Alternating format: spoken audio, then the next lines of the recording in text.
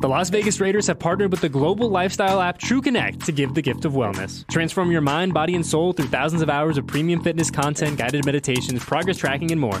Visit tcfree.fit to redeem 1 free year of TrueConnect exclusively for Raider Nation.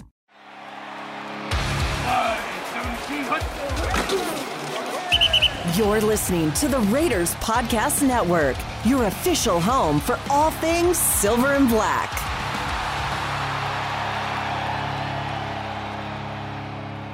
I'm here with Raiders Pro Bowl defensive end Maxx Crosby, the Condor.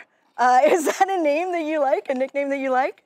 Yeah, I like it, because I got a lot of respect for Brian Baldinger. He's the one who came up with it.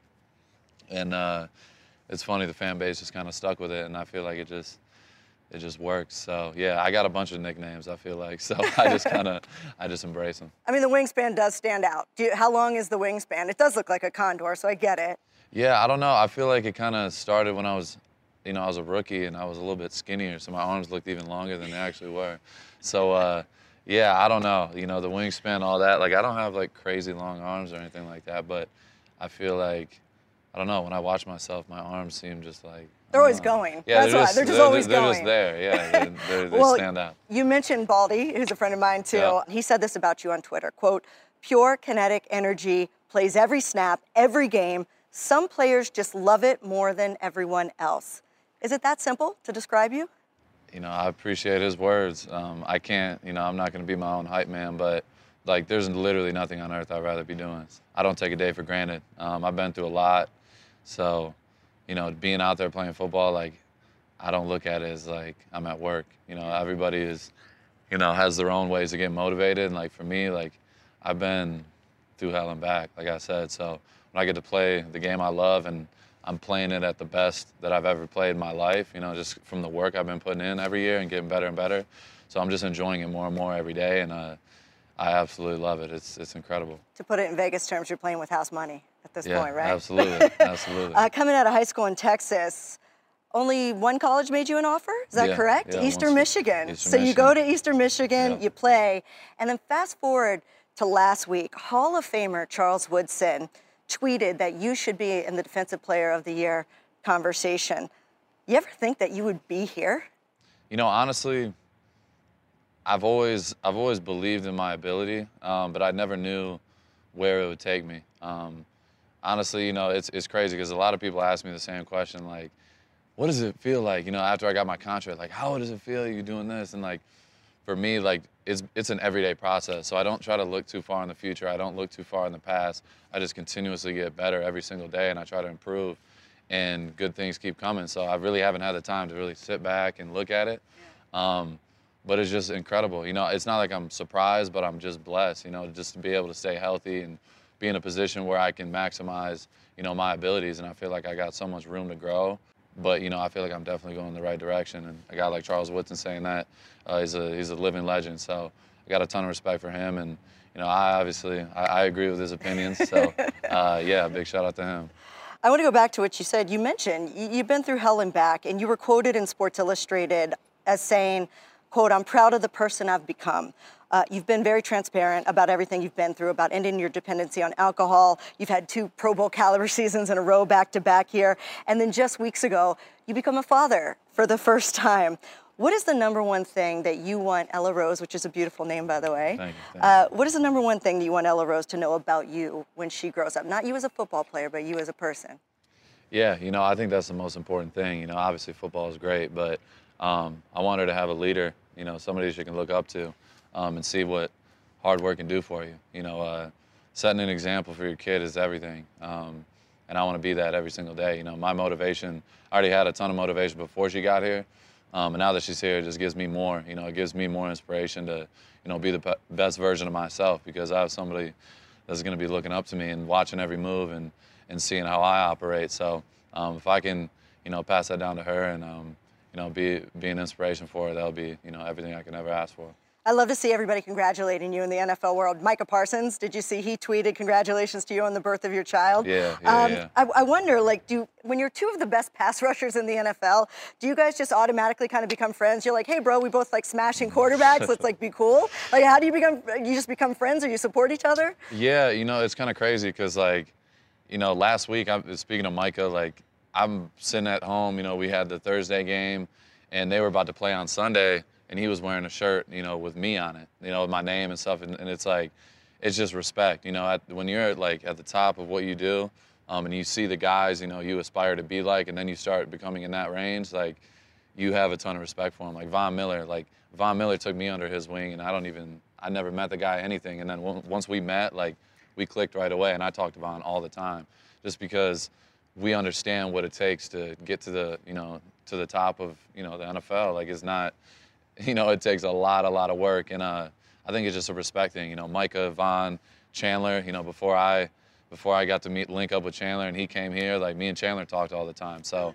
yeah, it's just kind of like a big family. We meet up in the off season and stuff like that as well. So, yeah, I think it just, it's respect for people's game. Yeah, it's elite company for sure. For sure. Watching the film of last week's loss to the Rams, when you weren't being held, at times when you often were, you were triple teamed. I've been covering this game a long time. I don't see a lot of guys get triple teamed. Is that the ultimate compliment for you? Yeah, I think that's what it's all about. You could complain about it. Like, obviously a lot of people last week are talking about the holding and, like, why don't you say anything? People are in my DMs like, why aren't you complaining about the refs? I'm like, I'm used to it. I'm used to it at this point, getting held, getting double, triple teams, things like that. That's the ultimate sign of respect. Like you said, that's what you work for. If they're leaving you on an island all game, that means you're not doing something right. So, yeah, that's everything. It's just more challenge. It's just more of a challenge for me. And even Coach McDaniels, like, beginning of camp, we had that conversation. And I told him, I'm like, send the house at me. I want it to be as hard as he possibly can do it. And he gave me that every day. He did not let it, he didn't let one single day be easy for me. And I appreciate him for that, because it gets me ready for games and what it's going to look like on game day. Not many offensive linemen are going to leave you on an island, but speaking of respect, is there one offensive lineman that you love going up against? Because it is that one guy that one-on-one can challenge you, and iron sharpens iron kind of situation. Yeah, there's a lot of guys out there. There's a ton of good tackles in this league. It's hard to say one.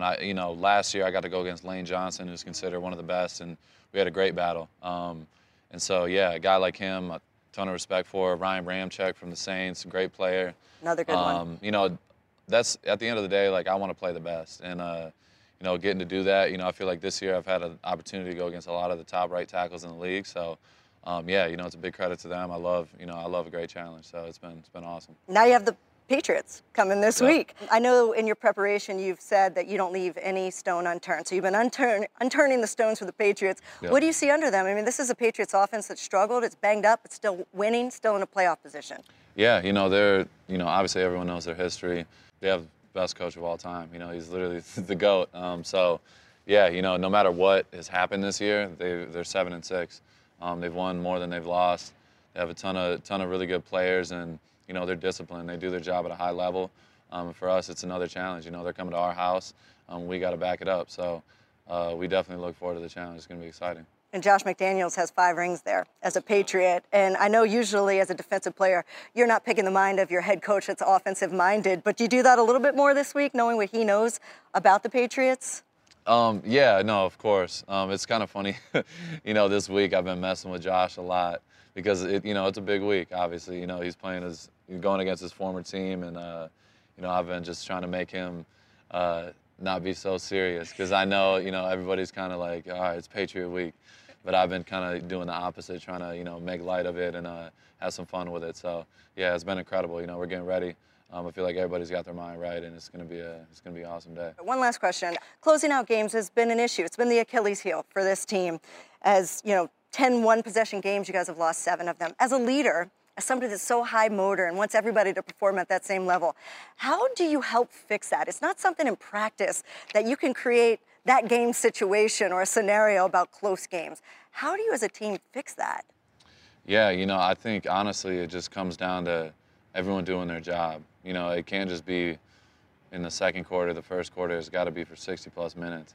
And that's something that, when you have a team with younger guys, you have guys that are coming from a different system, new coaches, things just don't happen overnight. And that's the thing we got to trust.